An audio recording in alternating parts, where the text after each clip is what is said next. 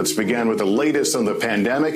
Officials acknowledge what was widely feared, that the number of dead is far higher than reported. Dystopian, apocalyptic. I am seeing people die every single day.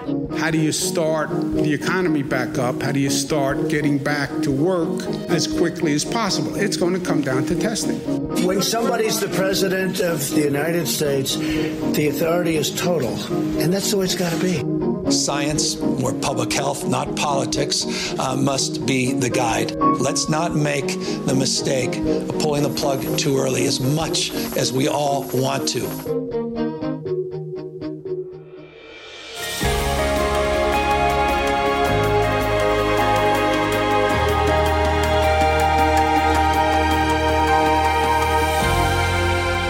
This is Proximity, medical stories from the front lines, and I'm your host, Sandy DeLonga. On today's episode, we'll hear stories from people facing the coronavirus pandemic head-on. The amazing doctors and nurses working in emergency rooms turned into war zones. You know, so you really start to think about the actual risk of your job exposing you to something that, I mean, quite frankly, could kill you. We'll also talk to the everyday people that are taking on this challenge, each in their own way. An Amazon delivery driver keeping commerce afloat. Grocery workers helping us keep food on the table. I've never had a job where I have to wear a face mask before or constantly wear gloves or sanitize everything. It can be draining. Absolutely, it can be draining. Day after day, despite horrible odds, these people find a way to keep going, to put others' needs before their own personal safety, and hope for the best. Also, as this crisis evolves, we're slowly beginning to realize that it may be weeks, months, or longer before life as we know it returns. The threat of an unseen enemy, the uncertainty about the scope of the pandemic, and the complete disruption of our normal routines is taking its toll on our mental well-being. What will it take to get through this pandemic? We'll speak with mental health experts that have tips for coping with the anxiety and depression we're all facing. One of the things that we're trying to put together is physician networks that are working with a lot of frontliners, healthcare workers, and make sure that we can provide the services for them and make it accessible to them. But first, how did we get here? And why was the U.S. so unprepared to deal with this pandemic? It's been more than 3 months since COVID-19 gripped the nation. From the first reports of cases in a Seattle area nursing home to the overwhelming impact of the coronavirus on densely populated New York City, and the surprising hotspots that sprung up in more rural areas of the country, often due to prison populations and staff that can't practice social distancing or close working conditions at meat processing plants that help to spread the virus. As of this podcast, the number of confirmed cases in the U.S. has topped 1.3 million, a third of all cases reported worldwide, and over 80,000 citizens have died from the virus. The economy is in free fall, with a record number of people out of work, unable to meet their basic needs of food and housing. Major companies across all sectors have begun filing for bankruptcy protection. Despite some states easing restrictions, millions in the U.S. are still living under stay-at-home orders. Hand washing, social distancing, and wearing masks in public has become the new normal. Early reports out of Wuhan, China, say the first case of coronavirus was toward the end of 2019, but some reports suggest there were cases evident in early December. By January 23rd, Wuhan would be in complete lockdown, with Chinese officials admitting they were, quote, likely facing a pandemic, end quote. The first reported case in the U.S. was January 20th in Washington state, where a U.S. traveler returned from Wuhan with symptoms of the disease. The World Health Organization didn't officially name the outbreak a pandemic until March 11th. On March 13th, President Trump issued a national emergency. By this date, the U.S. had nearly 1,300 cases of coronavirus. COVID-19 had begun to spread exponentially. Just 2 weeks later, on March 27th, the U.S. would have the distinction of surpassing all other countries, with over 100,000 confirmed cases. 3 days later, on April 1st, that number would double to 200,000. The question remains, why weren't we better prepared for this? Elected officials usually don't spend money on hypotheticals like a possible pandemic. Effective preparation for a pandemic requires an agreement to tie up resources on something that may or may not happen. That's hard to do when people have more pressing concerns, like employment, housing, education, and public safety. All in all, since the Spanish flu pandemic of 1918, 7 notable epidemics have been recorded, 5 of them within the last 20 years. The SARS pandemic hit in 2003. Avian or bird flu made headlines in 2006. Swine flu, or H1N1, took over 500,000 lives from 2007 through 2009. MERS, a respiratory epidemic, hit in 2012. And by 2014, Ebola claimed nearly 12,000 lives in West Africa. Each outbreak through the years prompted concern, but after the initial scare, world leaders and the public soon moved on, and action faded. In early February 2020, even after top officials recognized the potential threat of the coronavirus, several weeks were spent downplaying the scope of the pandemic, instead of shoring up obvious deficiencies in protective gear, medical equipment, and accurate test kits. On March 12th, Dr. Anthony Fauci acknowledged America's flat-footed response to the pandemic when asked about the lack of testing and supplies for medical workers. The system is not really geared to what we need right now, what you are asking for.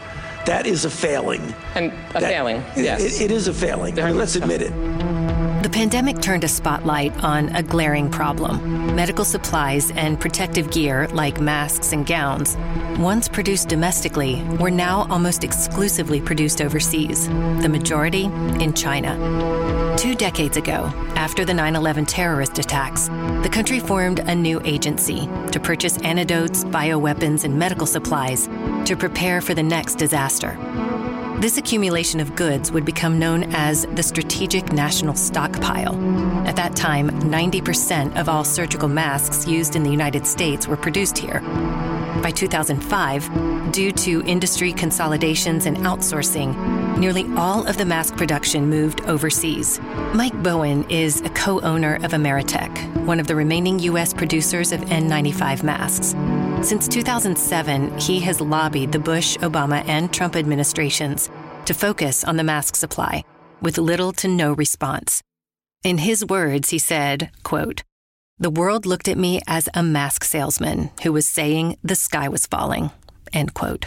I've been working on this damn issue for 13 years, trying to save lives. Nobody listened. By 2009, 11 years ago, the nation's supply of N95 masks were seriously depleted in response to the swine flu outbreak, and the stockpile was never fully replenished. That year, CNN interviewed Mike Bowen on the manufacturing floor of his plant about the mask shortage in the U.S. America won't be able to supply its own need because we're pretty much it. And all the other major manufacturers have left the country. Is there just no stockpile of masks available? What I was told by government representatives in November of 2007 is that for a Category 5 pandemic, they have only about a 1% stockpile of what they need. 1%? 1%. Bowen estimated in the event of a pandemic, the U.S. would need 5.3 billion N95 masks, 50 times more than were in the national stockpile. His prediction would prove to be true.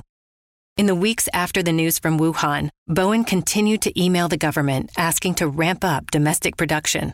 Frontline medical workers confronted the coronavirus head-on. Without a coordinated federal response for personal protective equipment, ventilators, and a universal plan to handle the epidemic, hospitals and public health officials in each state were forced to provide for themselves. To get a better sense of the scope of the problem nationally, we spoke with an ER doctor in hard-hit New York, an ER doctor in Atlanta, Georgia, and a registered nurse and an EMT in Bloomington, Indiana. New York City became the epicenter for coronavirus in the U.S. Across the city, hospitals were slammed with new cases, and doctors and nurses had to use the same protective gear, or PPE, again and again. Many of those frontline workers became sick. New York also racked up the most deaths, with nearly 30% of the nation's total casualties.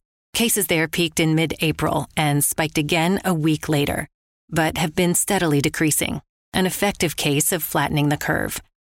But hospitals are not back to normal. An ER doctor from New York University's Langone Hospital in Brooklyn agreed to speak with us, provided we not disclose his identity.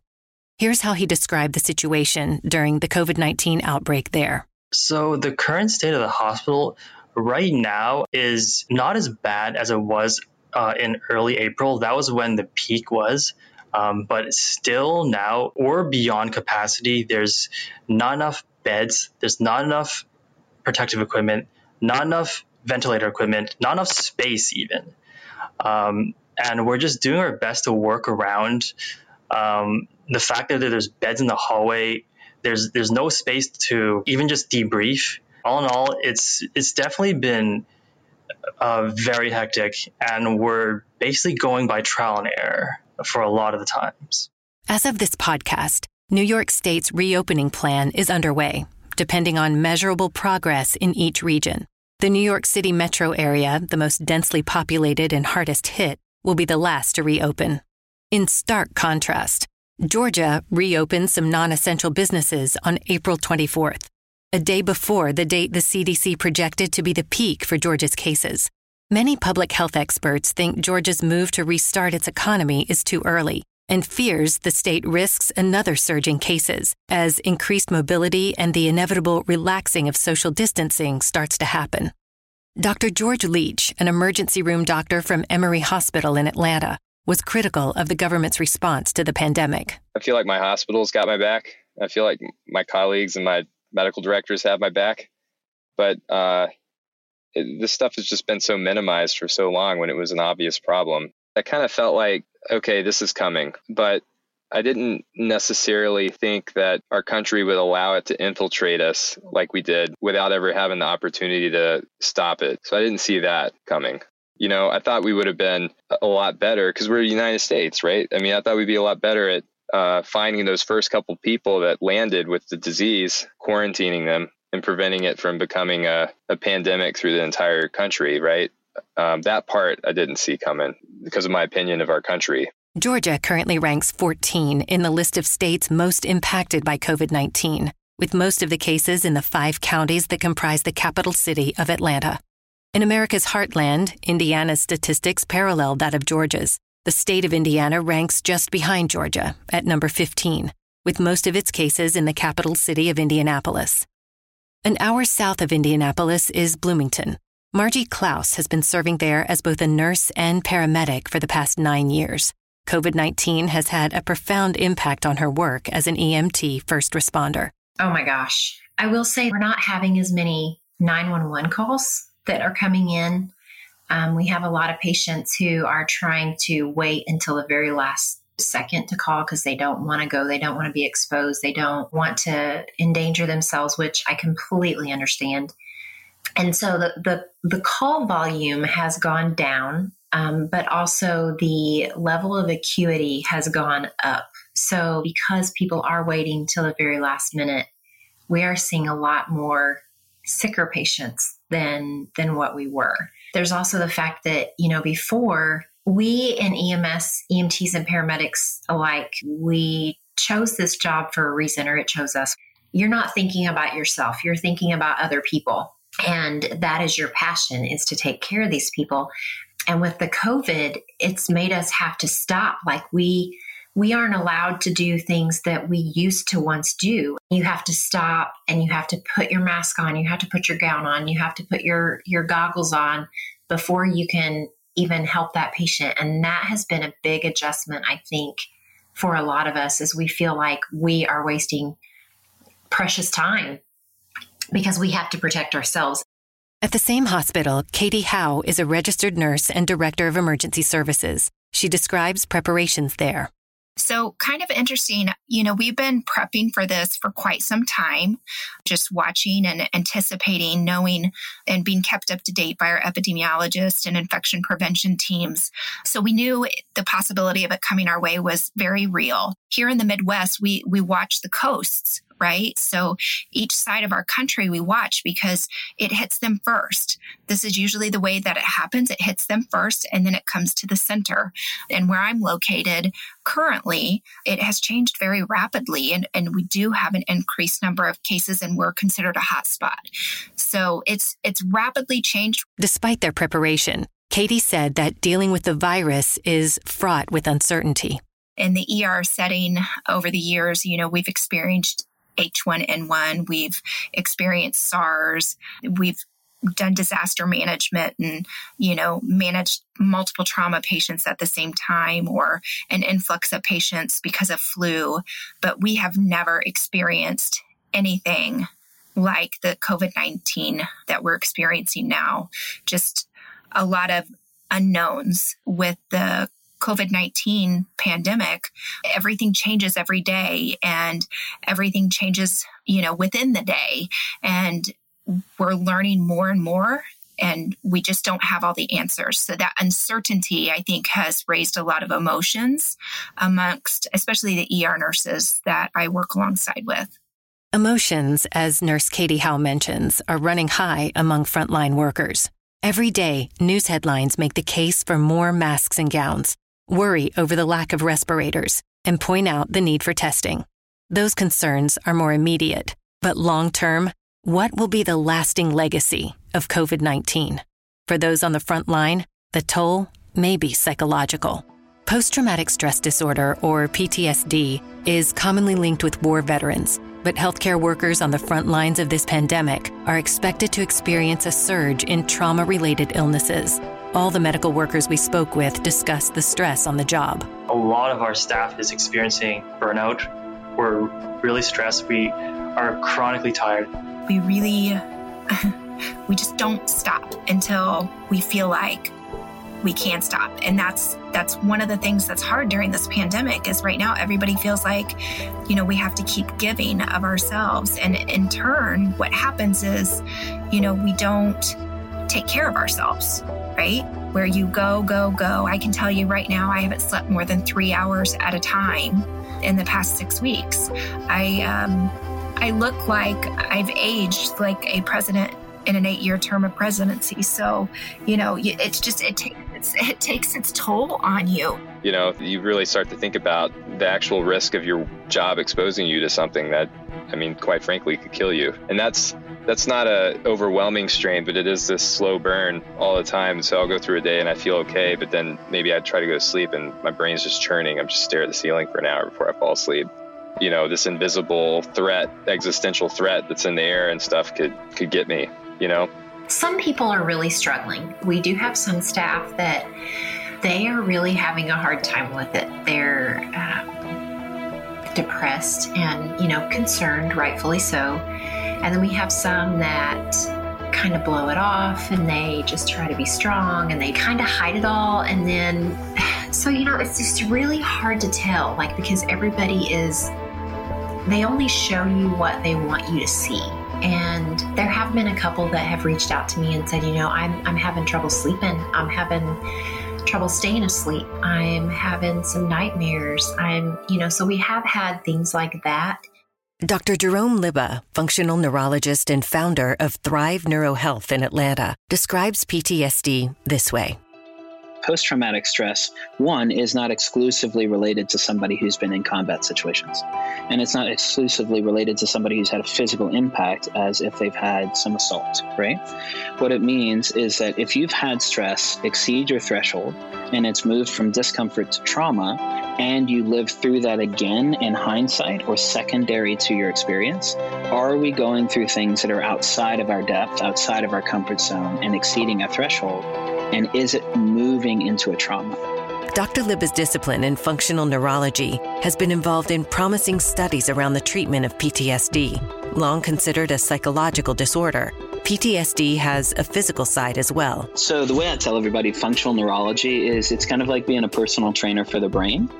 Most people know that they have a brain, but they don't know exactly how it's built or how to use it. So I help give them specific exercises and resources that help to make their brains more fit and more healthy. These exercises can help rehabilitate your brain from PTSD by calming overactive areas of the brain and activate areas that are under firing. The goal is to calm and regulate your fear-focused brain. As for folks who are in the front lines, this is quintessentially going to be a conversation around fatigue. This is not something where I can ask somebody who's in a triage situation to go and take a break. A lot of these folks don't have that space. So although it may sound too simple, there is nothing more important than just being able to take an intentional breath, right? Because we're dealing with a pulmonary disorder. We're dealing with a virus that affects somebody's capacity to breathe effectively. So when there's this change in the environment specifically related to breathing, being more aware of it and being more intentional about it and being more in control of it actually turns on the part of your brain that deals with cognition and lucidity and decision-making and deductive reasoning and logic, and helps to calm down your fight or flight response. So when everybody's in these really high-stress situations and they're being put into pressured situations, literally and physically and physiologically, it's really important to go, can I just maybe slow my breathing?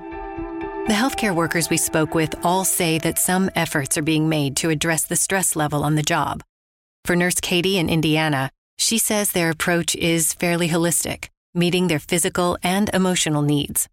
I would say overall, we're coping. We're managing. We've set up areas where they can go and relax and chill out with chair massagers. And, I do daily phone calls to them. I probably call 10 people a day just to check in. How are you doing? What do you need? We do have a hotline they can call if they're experiencing any kind of psychological or emotional turmoil. I've asked that our chaplains and social workers make frequent rounds in the emergency department on our staff and our team. I've had days where everybody's laughing, and I've had days where it's just, they've just kind of maxed out for that time period and they're in the office crying. So it's kind of just a surreal time, and just making sure that you support them in a way that that person can receive. For the ER doctor in New York, relief comes from the volunteers who have flocked to this city from across the nation, as well as confidential meetings where medical staff can vent about the day's events without fear of repercussion. Basically, people from all walks of life are helping out, and it's helping us tremendously. I can't understate that. Our staff alone would not be able to handle this as well as we did without them. The meetings that I'm primarily speaking of are the M&M meetings, the morbidity and mortality meetings, and that's when we just talk about what went wrong and what we can do better. And there's the side goal of also just venting and getting out our frustrations. There is a facilitator. A lot of times we're focused on one or two cases that really went wrong, and then we sort of branch out from there. But yes, those meetings happen throughout the day, and that is one way that a lot of us do cope with emotions that build up. As this pandemic unfolds, therapeutic apps are trending. Digital therapies such as Headspace and Calm have begun to meet the needs of healthcare workers dealing with anxiety, stress, and sleep disorders. Again, Dr. George. One of the cool things that we've had as a resource, the people at Headspace had given free memberships to anybody with a national provider number. So there's things like that people are doing to try to de-stress. Until COVID-19, telehealth, the use of technology, or more simply video calls to a doctor, have been available for years, but never really caught on. Now, in the midst of this pandemic, there has been a wave of virtual visits, allowing patients to speak directly with their doctor without the fear or risk of an actual office visit. WellNight is the first comprehensive mental health care platform that provides same-day doctor consultation via video chat. And it's this convenient and immediate access to mental health providers that may be the key for time-pressed doctors, nurses, and EMTs. WellNight co-founders Elisa Swan and Paulo Gonzalez explain the startup's mission and how they're responding to the COVID-19 crisis. For anyone that comes to WellNight, the services and the access to mental health care is pretty easy. They can schedule an appointment with a physician within the same day. If the doctor assesses that the person needs medication, we can deliver it within 3 days to their home. If they need extra support, all of our plans provide chat-based mental health coaching. And if they feel that they actually need to talk to someone and see someone, we also provide video calls with licensed therapists. A lot of people are stressed out, they're very anxious, and then like all their previous coping method doesn't work. For example, like they couldn't go and talk to their therapist in person. So a lot of people are coming to our platform, just to get anxiety and depression medication and to talk to a therapist via video call.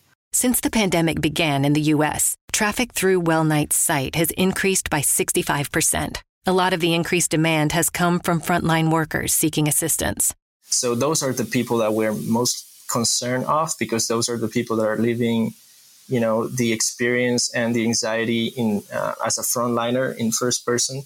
One of the things that, Elise and I discussed and agreed on is like, how can we help those people? One of the things that we're trying to put together is actually platforms or physician networks that are working with a lot of frontliners, healthcare workers, and make sure that we can provide the services for them and make it accessible to them. So trying to figure out what are the initiatives that we can do to help those people, because they are taking most of the responsibility and most of the punch right now. The punch that Paulo describes not only impacts the hero on the front line, it impacts their families as well. Lives are upended, and routines have become a tiresome ritual of isolation and sterilization to guard against an unseen enemy. And then my two youngest daughters, they both have chronic medical conditions. So I made the decision 3.5 weeks ago when things started to kind of amp up. You know what? You're going to go live with your grandma and grandpa right now. We live in a small house. I don't really have anywhere to go. So it's a challenge to try to decontaminate myself leaving work. That's an extra 20 to 30 minutes of work that I didn't have before. Yes. It's really hard to, for me in particular, my mother has respiratory issues. And so I haven't been able to see her. And that's been pretty tough. Sorry. I talk to my mom every single day. We have wipes, and we just wipe down all our common counters just very frequently. Every time we do something, we cook, whatnot, after we finish, we just wipe everything down. And that's the way we've been trying to minimize exposure to any of us. Easter dinner was interesting. My mom cooked a great Easter meal, and I sat outside the window in the rain on her front porch, and we were able to eat as a family, but I was outside and they were inside, but at least we got to see each other. And then my son runs up when I get home now. He's 4, he's at a great age. He comes up and says, hey, he wants a hug, and he's like, Daddy, and yells at, but I have to basically tell him, don't touch me. Each of us would have a basket where as soon as we stepped in, we would get rid of all our scrubs. And then we would just go straight to the shower and just wash off that way. When we come home every night, we take our clothes off all in the garage. I put my robe on. I come straight to the shower, completely shower, wash my hair, and then once I am completely clean, then I'm allowed to hug my family. I walk in and I throw all the scrubs, the ones I'm wearing, the ones I wore at work, I throw everything in the washing machine. I'm in my birthday suit. I walk straight back to the shower that we've basically reserved just for me, and I shower. And then I'm finally done. So it's pretty intense. It's work, man. So it's definitely been a challenge of balancing emotion, but yet in the back of your mind as a parent, you're doing the right thing to protect them. And as a parent, that's what you have to do. Leanna Adams is a freelance writer and the wife of Dr. George Leach. She gave us her perspective on life with a spouse facing the uncertainty of COVID-19.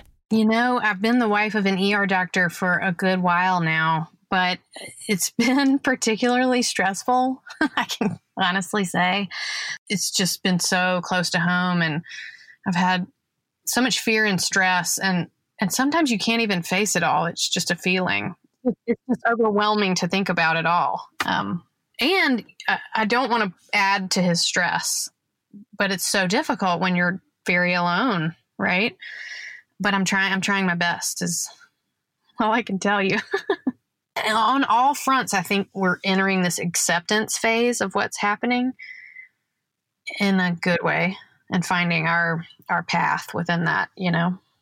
In our marriage, it has really taught me that we can face things together and that we will find our way and find our happiness within it, right? I mean, I truly believe all happiness is internal, right? So I'm thankful to be reminded of that I have to have it from within, and that he and I can do this together. We can get through this, you know. The importance of critical healthcare workers during a public emergency can't be understated.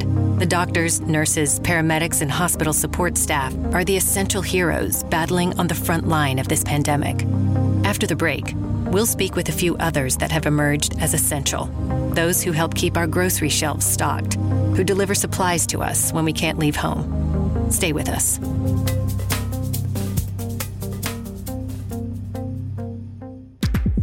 You chose this path of nursing, and Baltimore General Hospital has developed a podcast just for you. The Journey of Nursing isn't just a repository of healthcare and nursing knowledge. Rather, it's veteran nurses telling it like it is, giving new nurses an honest, unvarnished glimpse into this noble career.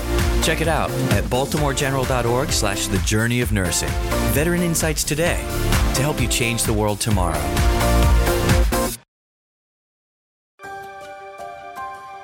Since the pandemic began, essential services remained open while many other businesses in the U.S. shut down to keep people apart, protect their workers, and help flatten the curve. Of those deemed essential, some of the most visible have been grocery store employees and delivery drivers, thrust onto the front lines during a public health emergency. Some businesses like Kroger and Walmart enacted what amounts to hazard pay bonuses to compensate for the added risk they face working in close proximity to the public. We spoke with an Amazon delivery driver in San Francisco and a grocery store clerk in Atlanta. Isaiah Brown has worked for Amazon for the last 2 years delivering packages in the usually bustling city of San Francisco. At 25 years of age, he's working at Amazon while taking a couple classes at Skyline Community College in San Bruno, California. His third try at college, he thinks this time it will lead him to a career at a nonprofit organization doing ministry work. Despite the risks of exposure that come with frequent stops and multiple touch points, Isaiah finds his new normal to be a positive one. Yeah, it's changed a bit. So I guess we came straight from the Christmas season where things are very crazy. You're working more hours, delivering more packages.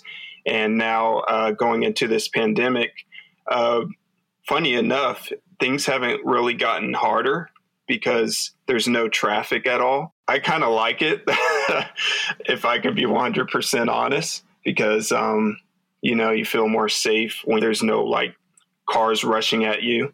And it speeds things up a lot. I can usually deliver 15 stops an hour, but lately it's been like 20 to 25 an hour. So that cuts a lot of time off of our routes. And at the same time, we keep hiring more and more people. So our routes are fairly small at the moment. So my stops have been around 80 lately. And I've been finishing early, but we get paid a day rate. So I just get to go home early and still get paid. So it's pretty awesome. Yeah, I'm loving it too. To tell the truth, people are a lot more grateful now. There's a lot more gratitude. They weren't that grateful, not saying thank you that often. Sometimes just grabbing the package, then leaving. But as of lately, they've been very grateful and always saying thank you for what you're doing. They're hanging signs outside their house just saying thank you, delivery drivers, for what you're doing, handing out food and drinks, and even giving me like a mask and gloves if I don't have any. I really say a shout out to the customers. My favorite customers who deliver to are moms in particular, because they're just so awesome. They're like fearless and they're always considerate. They will open the door, they have a baby in one hand trying to hold back the dog. And even through all that, you even see the tiredness in their eyes. And they're like, hey, how are you doing? And I'm like, man, you have such a large capacity of consideration and just thinking of others. So just little things like that, people you look forward to seeing to every day and just building those relationships. When pressed to explain how he's coping with the stress of being an essential worker, well, Isaiah still found the silver lining in all of it. So I work Monday, Tuesday, Thursday, Friday. So I have a little break in between on Wednesdays. That's why we're able to talk right now. And it just gives me time to catch up on homework, hang out with friends. You know, it's a lot of physical work doing deliveries. So I feel a bit more relaxed with that day in between. And then I go back to work tomorrow and the day after, and then the weekend hits. So I think that's a good way to cope with the stress. I still get to go out, see the sunshine every day, interact with people. And yeah, it's been great. It's been a great blessing for me, and to not have to lose my job and to know that it's very stable as well. It's a great comfort to me as well. I will follow the sun until I see you again, till the dust fills my lungs. I'll keep driving until the end. Try as we might, Isaiah Brown is seeing his glass as more than half full. His essential service is happening outdoors, in the sun, on nearly empty streets, with little actual contact to those he delivers to. But is post-traumatic stress a real possibility for, let's say, the other folks on the front lines, like grocery store clerks, or the rest of us, who aren't necessarily on the front lines but are still stressed out? Here's Dr. Jerome again. Absolutely. I mean, this is the first time in human history that you're seeing 100% of the population go through the same stressor to varying degrees. But realistically, what does it look like to either quarantine or be in the midst of a crisis like a healthcare worker?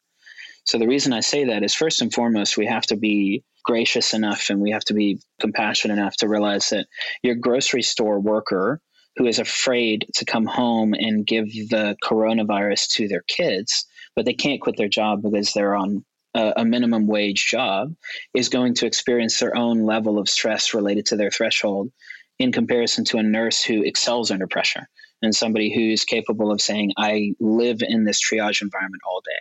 So you could also sometimes make the argument that the person who's got the stamina and the capacity to handle the triage may in fact have a lower rate or a lower degree of PTSD than the average person who got it and has no familiarity with that level of stress. In short, the answer is yes. Anyone, including grocery store workers, can experience enough stress to be debilitating. In fact, they may be less equipped than the nurses and doctors who regularly work in triage conditions. We spoke with a grocery store worker to get her perspective on life on the front lines. Kate works at a national grocery chain, and she agreed to speak with us as long as we didn't disclose the name of the chain or the location where she worked. Unlike Isaiah, her surroundings are indoors, with less space and greater contact with the public. Social distancing is a challenge, since the store's footprint is smaller than some of the big box stores like Kroger. Customers with varying attitudes about wearing masks while in public add an additional layer of anxiety on the job. So I think, especially right now, there seems to be, because the state that I live in is open for business. And so I'm seeing sort of a tension between people who are wearing masks and maintaining social distancing and people who are not. And making sure everyone is safe and everyone feels seen and taken care of is even more of a challenge than it has been, just because the virus is unseen. You know, we don't exactly have the ability to lay eyes upon what we're fighting against. And also just making sure that we stay calm throughout the day, that we're taking the necessary precautions to keep people safe so that we don't need to live in that sort of space of fear while we're at work. But, you know, I've never had a job where I have to wear a face mask before or constantly wear gloves or sanitize everything. I think everyone is handling this pandemic as best as they can, but some people already had a lot of weight and issues and struggles that they were dealing with before this ever hit. And this is just another addition to the weight that they were already carrying. And then some people are choosing to reach for the positive and reach for light and to sort of power through it. And there have been also people who just don't think this is a real thing. They think that this is, you know, something that's been concocted, that it's blown out of proportion. So being able to respect every single person who comes through the store is is definitely necessary because that's what makes the world go round, right? But also ensuring that I am taking, the measures that are necessary to protect myself as well as other people who come into the store and have to commingle, that we have enough space between people so that the person who doesn't believe that it is something that is serious and the person who is taking it very seriously can be in a space safely together. Kate heaps praise on her store and its managers for the steps they've taken to sanitize the store, care for the employees, and limit the amount of foot traffic to help maintain proper distances. Despite this, she still understands that self-care requires concerted effort, so she takes time to recharge. I have been finding that maintaining my mental health and maintaining time to breathe and wind down and to not do anything except sit in my garden and watch the birds is an essential part of my day before I go to work or after I get off from work.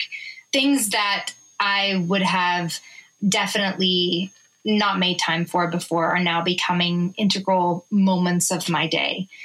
We have to be thinking in terms of longevity of, running sort of a long distance race, and putting good food into my body and nourishing myself is going to be something that is a necessary change for that to happen. As a final question, we asked Kate if she had any special message for essential workers like herself. Here's what she had to say. I think the thing that I would say is just thank you to the people who are showing up day after day.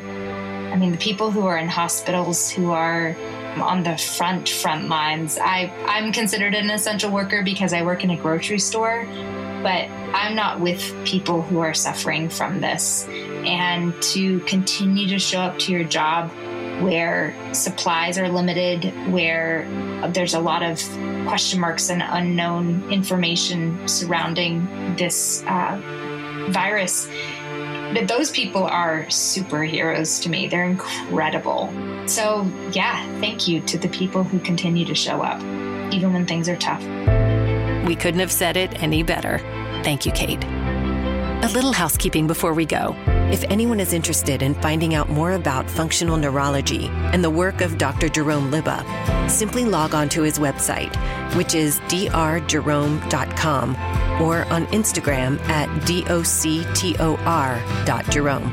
Also, if you're feeling the stress of COVID-19 and would like someone to talk to, check out Well Night's offer for a free 30-minute chat session with one of their mental health coaches. All you need to do is go to www.wellnight.com and look for their compassion plan.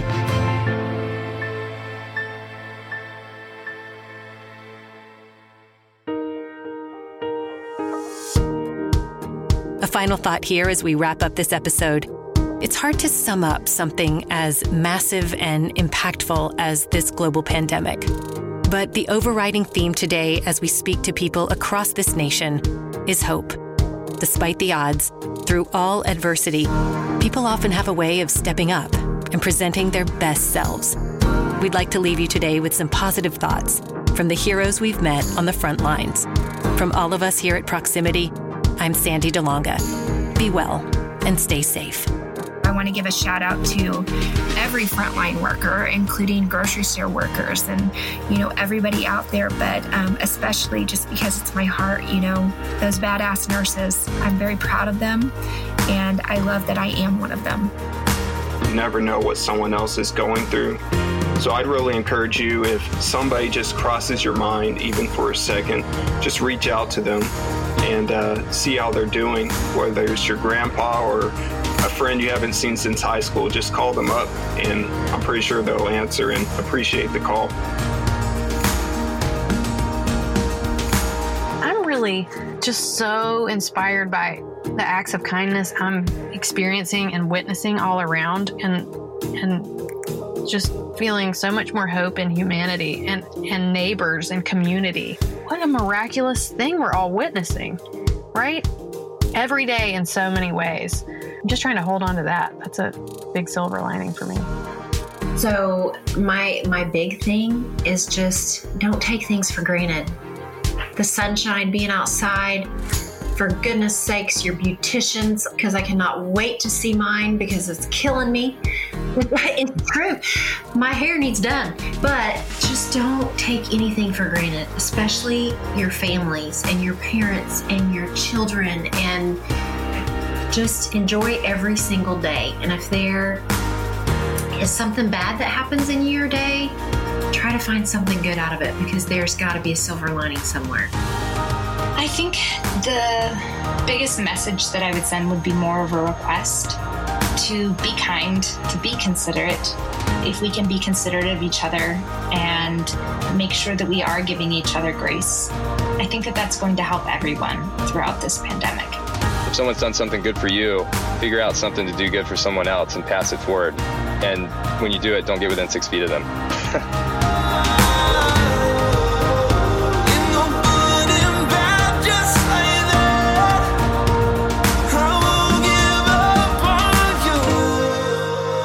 This episode was produced by the team at Atherton Hill, which includes Dan Brown, Jen Hall, Randy Garman, Yi Min Minja-chun, and Nancy Kramer. You started a company to provide a great product for your customers. You started a podcast to tell more people about your company. But is your podcast working? Podcasting is a great way to reach customers, but starting a successful podcast is a lot harder than it sounds. At Atherton Hill, we build better podcasts. We understand how to connect with customers in a meaningful way, creating relevant content your customers want and need. Find out how at athertonhill.com.